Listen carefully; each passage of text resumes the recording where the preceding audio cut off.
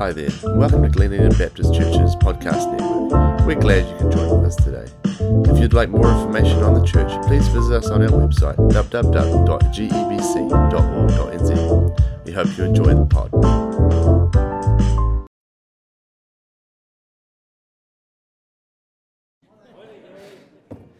What the heck's going on up here right now, right? I've got no idea what I'm doing. It's because I got up at 1:30 this morning. Did anyone else get up at 1:30 this morning? Oh, look, there's a few of you. Some of you got up for kids, though, right? I got up because I'm just silly. Again. Hey, thanks for those encouraging stories. And, Christine, when you're talking about the dentist, there'll be a generation here that would, when you hear the word dentist, fear strikes your heart. Because you remember when you were at primary school that the dentist would be with their foot paddling the drill, right, as they're going into your mouth, and there was no injections to numb your mouth or anything. It was just raw drill, and in they went. And the smoke used to pour out of your mouths as they were drilling into your tooth. I mean, it is fear, right? There's a generation don't understand what I'm talking about. You don't know because you go in, you get numbed, you're half asleep, and they do your teeth. It's a wonderful thing. Day off school, work, whatever.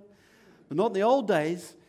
Man, when they used to come to the classroom, they would call out your name because it was your turn to go to the dentist.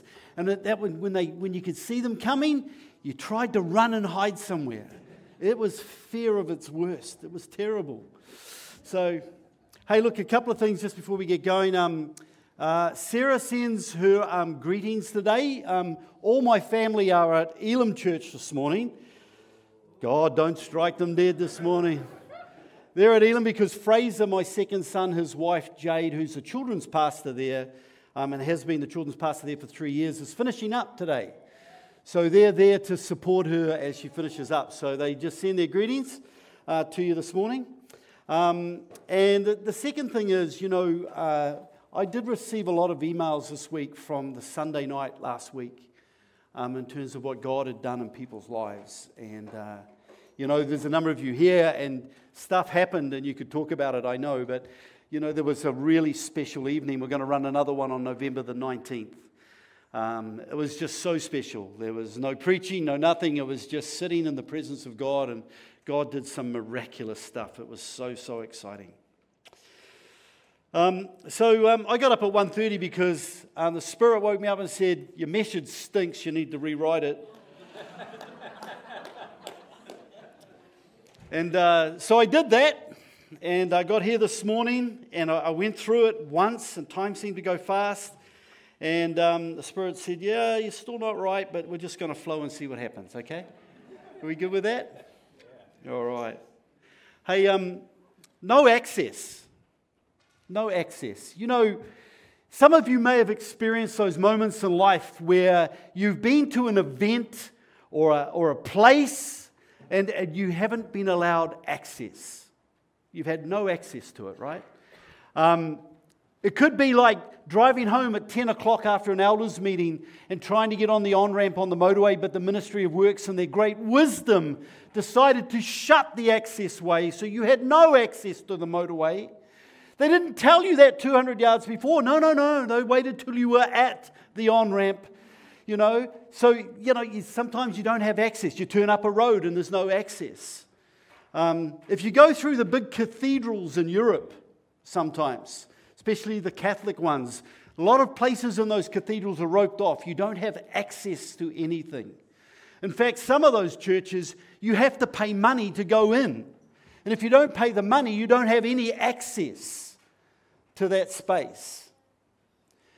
Well, if you lived back in the time of Jesus, in fact, even a little bit before the time of Jesus, unless you were Jewish, and I don't think many of us here are, none of you would have had access to the temple. I want to show you some pictures of the temple today. A couple of things I want you to understand. So this is a picture of what they suspected the temple in Jerusalem would have looked like in Herod's time. Herod rebuilt the temple. It was completed in AD 62 to 67, somewhere in there, which was a real shame because in AD 70 the Romans demolished the thing. And it's quite beautiful, right? but it got demolished by the Romans. But this is what it looked like.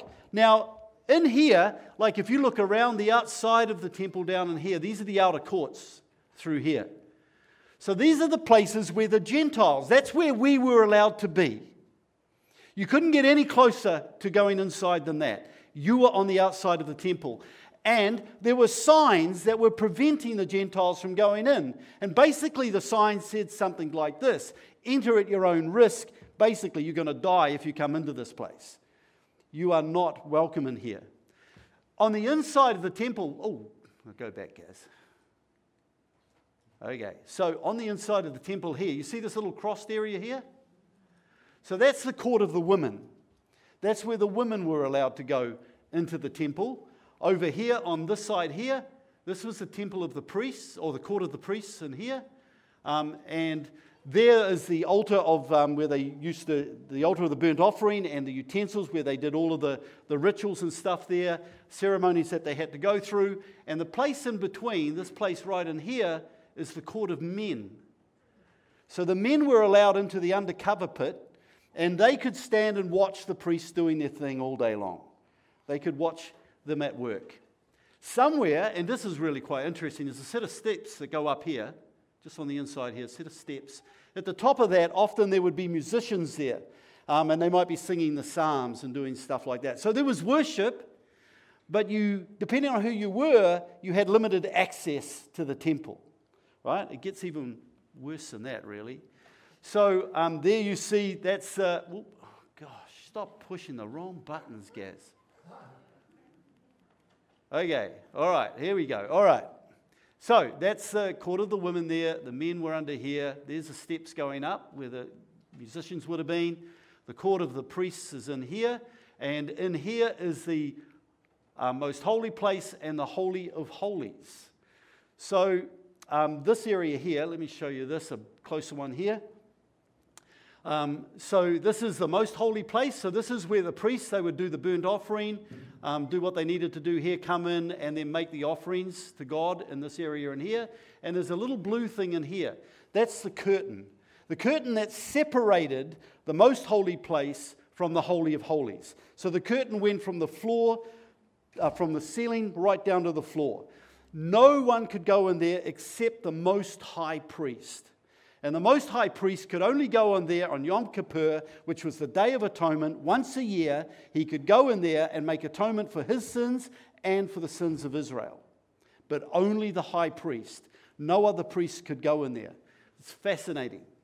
So what's interesting about this is that the curtain was torn, right? You remember in Luke 23:44, you remember the story where Jesus is dying on the cross, and it goes like this. It was about noon, and darkness came over the whole land and until 3 p.m, for the sun stopped shining, and the curtain of the temple was torn in two.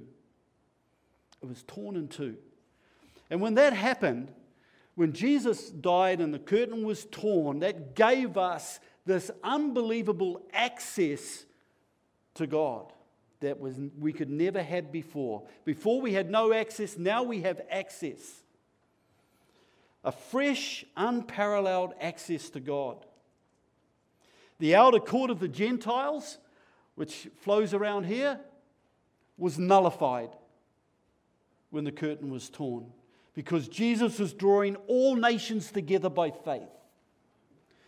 The court of the women in here was nullified by Jesus' death and the tearing of the curtain, because Jesus was making men, women, Jews, and Greek equal heirs in God. The court of the priests was nullified by the death of God and by the tearing of the curtain, because Christ now is consecrating all Christians as a holy priesthood, which we read in 1 Peter 2:9. And so the death of Jesus gave access to everybody who would believe in Christ to the Holy of Holies. And that's the access we have today. Unlimited, fresh, unparalleled access to the Father. Isn't that exciting? Did that help? It's going to help because we're going into Hebrews. So, We're going into Hebrews chapter 4, verses 14 to 15, and 5 verses 1 to 10. If you want to open your Bible, we're going to dial in there, and we're going to pray because I need all the help we can get. Let's go. Father, we want to thank you for your word this morning. Lord, thank you for the reminder of the temple and the Old Testament rituals for purification, Lord, that no longer stand true for us because we have access through Christ to God the Father. Father, help us as we just have a look at this word today to understand what you're saying to us more and more and more. In Jesus' name, amen. I want to read to you Hebrews chapter 4, verses 4 to 15. A couple of things I want you to listen for in here. Listen for the phrase great high priest, and listen to hold firmly to the faith that we profess. All right? Therefore, since we have a great high priest who has ascended into heaven, who is Jesus the Son of God, let us hold firmly to the faith that we profess. For we do not have a high priest who is unable to empathize with our weaknesses, but we have one who has been tempted in every way, just as we are, yet he did not sin. Let us then approach God's throne of grace with confidence, so that we may receive mercy and find grace to help us in our time of need. The first thing I wanted you to notice in there, I wanted you to notice this idea of, so let us hold firmly to the faith we profess. What is this faith that we profess? What is this thing that we're holding on to? The book of Hebrews starts by declaring exactly what that is. Hebrews 1 to 4, it says this. It says, in the past, God spoke to our ancestors through the prophets at many times and in various ways. But in this last days, he's spoken to us by his Son, whom he appointed heir of all things, and through whom also he made the universe. This is beautiful. Listen to this. The Son is the radiance of God's glory and the exact representation of his being, sustaining all things by his powerful word. After he had provided purification for sin, he sat down at the right hand of the majesty in heaven.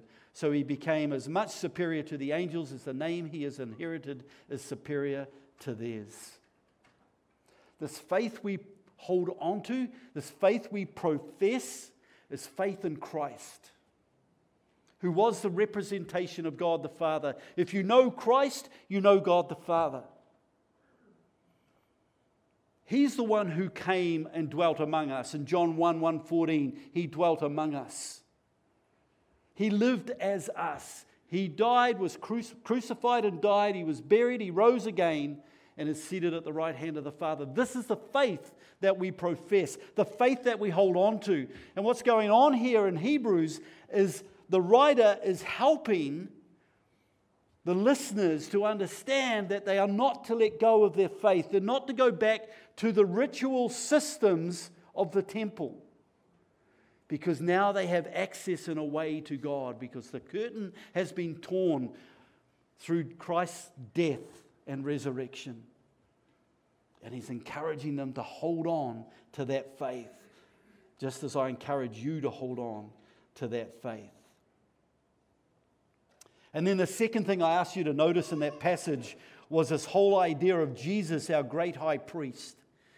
I reckon we should just have a quick look at the qualifications for a high priest back in those days. Hebrews chapter 5, verse 1 and 3 outlines these qualifications. Every high priest is selected from among the people and is appointed to represent the people in matters related to God, to offer gifts and sacrifices for sins.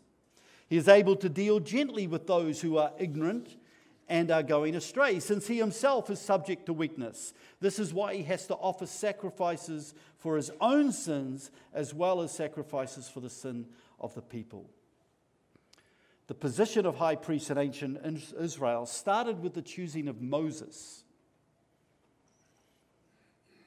And Moses was to represent God to the nation of Israel, to his fellow Hebrews. But Moses never became the high priest. And maybe the reason is something like this. I don't know if this is strictly true, but this is what I've landed on. Exodus 4:10-13. But Moses pleaded with the Lord, Lord, I'm not very good with words. I've never been, and I'm not even now. Even though you have spoken to me, I get tongue-tied. My words get tangled. Lord, please send someone else. And so this is where the point where I think God gets fed up with Moses, right? And he appoints Aaron to do the speaking. Exodus 4:16, Aaron will be your spokesperson to the people. He will be your mouthpiece, and you will stand in the place of God for him, telling him what to say. Well, more than a year later, when the Israelites had gone through the Exodus, they were out in the wilderness. They've been out there for about a year. Aaron becomes the first official high priest of Israel. Now, to be a high priest in Israel, you had to be a descendant of Aaron. You had to come through that lineage. And you had to be without disability or defect. A broken arm would disqualify you from becoming a high priest. Any defect in your body at all would disqualify you from becoming a high priest. And there were strict rules for being a high priest. You must never leave your hair uncombed. Did everyone comb their hair this morning? You know you are the priesthood of all believers, right? You need to comb your hair in the morning. Okay, you must never leave his hair uncombed. Never tear his clothing. Never go near dead bodies, not even those of your own parents. And the high priest could only marry a virgin from his own clan. No divorcees, no recovered prostitutes, no widows allowed. All of this so that the priests would not bring shame on God's holy name by their conduct. They were to stand out above everyone else. They were representatives of God himself.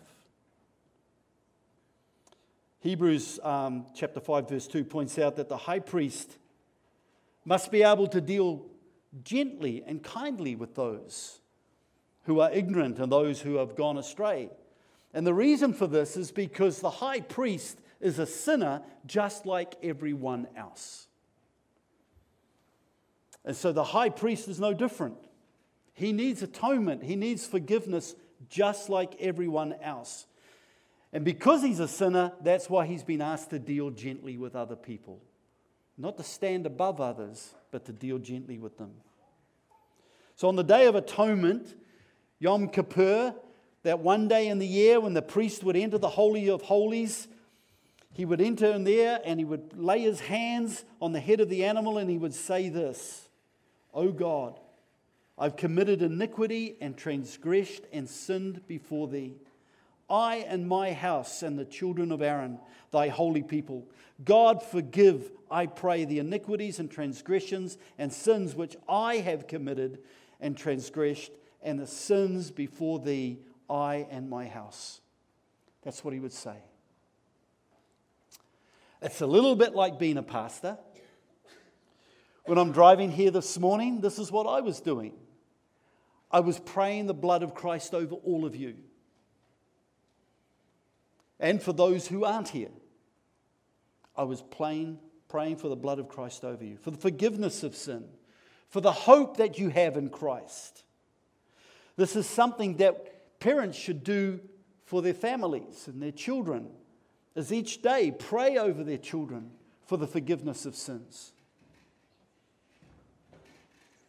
This is what the priest did. It's interesting when you start to look at this high priest and the lineage that comes through Aaron. When you look at Jesus, you begin to realize actually that Jesus is not of the same lineage as Aaron. Yet he's our great high priest. Yet he doesn't come from the line of Aaron. He comes from the line of David, which is a kingly lineage. And yet we see that Jesus meets the qualifications of a high priest.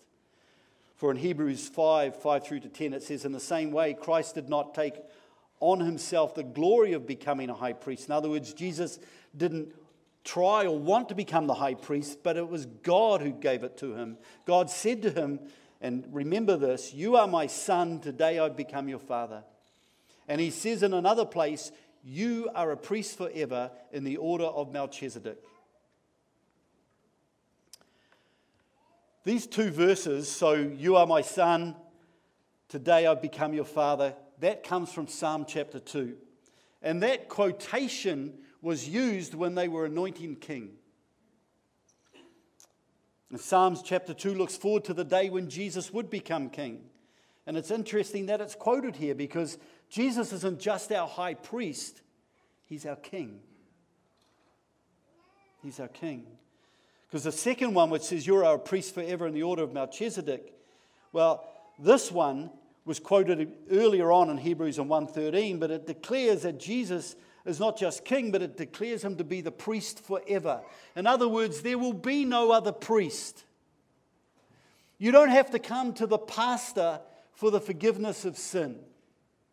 You don't have to go to a room to confess your sins to someone else. Jesus is the king and he is the high priest, and he is the one you go to, the only one you go to for the forgiveness of your sin. And he will be the high priest forever. He will never be replaced. He will never die out. He is the one you go to. Hebrews 5:7-9. During the days of Jesus' life on earth, he offered up prayers and petitions with fervent cries and tears to the one who could save him from death. And he was heard because of his reverent submission.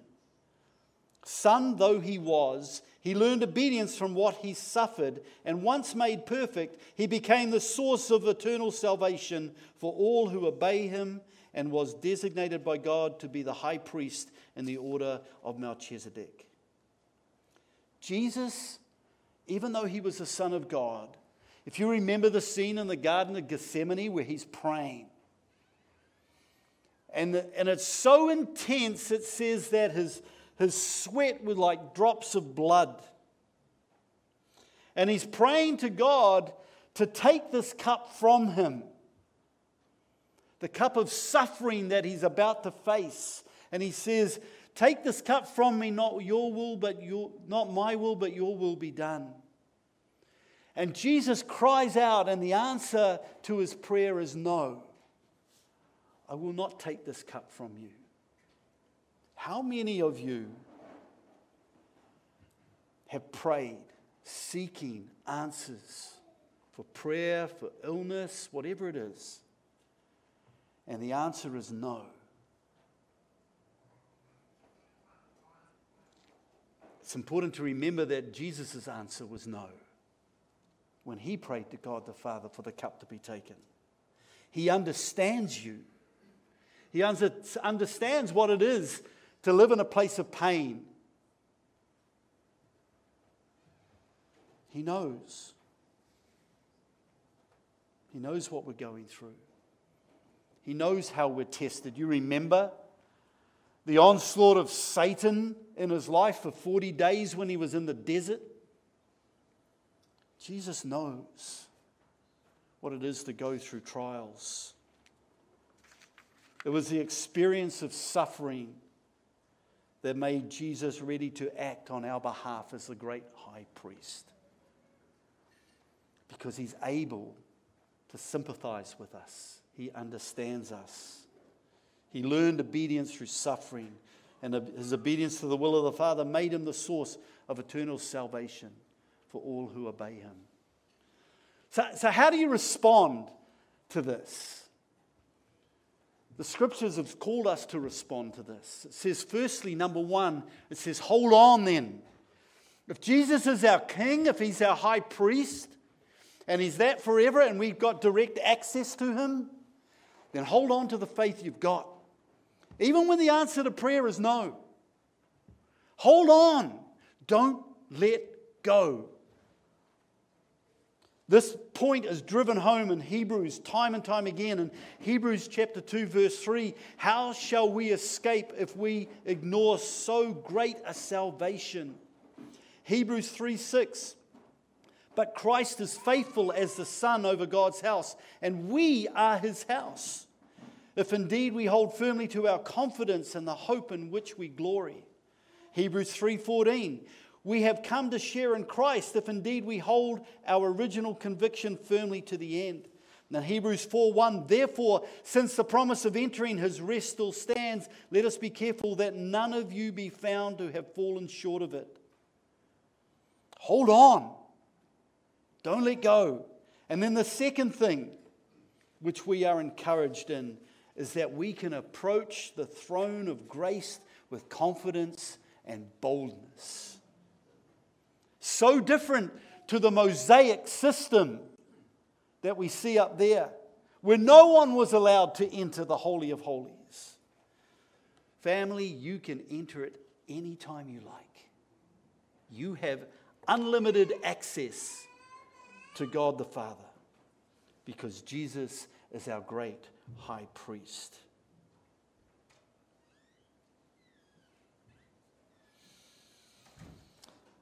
I'll finish by telling you a story about a young girl called Sarah, or a young lady. She lived in a small suburban community. I'm going to tell you this story because, the Bible goes on to talk about the priesthood of all believers in 1 Peter. It talks about us being priests. We are the priesthood of all believers. And so when I think of Jesus, the great high priest, and the access we have to Him, what does it mean for me now to live with that knowledge? What should my life look like because of that? The story tells it best. Sarah lived in a small urban community. She was not a priest in any traditional sense or in any way at all, nor did she hold any formal religious qualifications. But her life reflected the priesthood that is described in Hebrews 5:1-10. You see, Sarah was a primary school teacher, and she approached her work with the same dedication and passion that any priest or pastor would in a church. Each morning when she walked into a classroom, she was greeted by a sea of eager, cheeky faces. These children were her congregation, and her classroom was her sanctuary.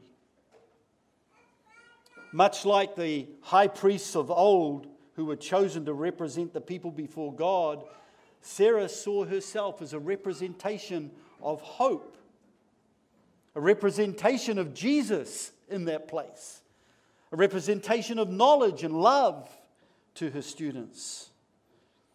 She understood that her role was not just about imparting some kind of knowledge into their lives, but it was about praying for these young souls, nurturing them, instilling godly values into them, helping them discover their unique gifts and their potential in life. Sarah was known for her unwavering patience. Her willingness to listen to her students' concerns, her ability to guide them through the challenges they faced was second to none. She saw the weaknesses and vulnerabilities of each one, just as the high priests were called to recognize the weaknesses of those they served. And like the high priests, Sarah interceded on behalf of the children. She interceded for her students, often finding a quiet moment somewhere in the day where she could just pray. And she would advocate for their needs before God the Father. One day, a struggling student named Jake came to her, tears in his eyes. He felt lost and discouraged. He'd come from a broken family. And he'd been told when he was growing up that he wouldn't amount to anything, that he'd be no good. He shouldn't waste his time even trying. And so he felt discouraged, broken, convinced he would never excel at anything in life. But Sarah, with the compassion in her heart, she spent extra time with Jake. She prayed with him and offered encouragement and support. She helped him to believe in himself, to believe in God, just as the high priests of old offered hope to those in need. And over time, Jake's life began to turn around. His confidence began to grow and his abilities improved. And he went on to achieve great things in life, not just in school, but in everything he did. You see, Sarah's impact extended far beyond her classroom.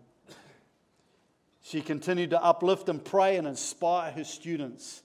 Sarah's life embodied the principles of what it means to be in the priesthood described in Hebrews 5:1-10. She may not have worn priestly robes or performed traditional religious rituals, but she served as a beacon of light, hope and love and guidance to those she came in contact with.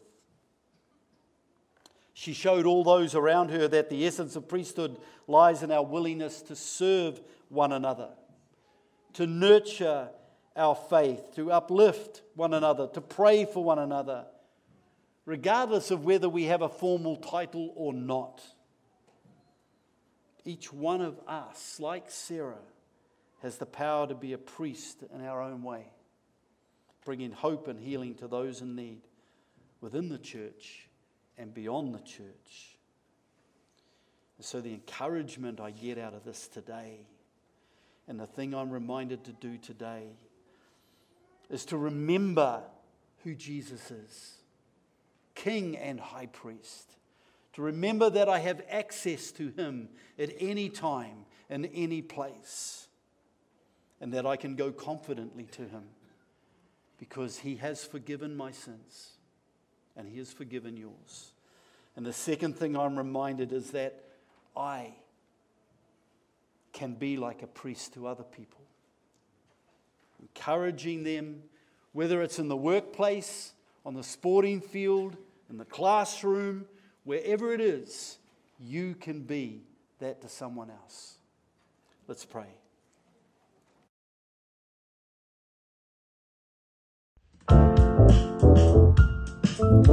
Thanks again for joining with us today. If you'd like to know more information on the church or reach out to one of the pastors, please visit our website www.gebc.org.nz. I hope you have a great day.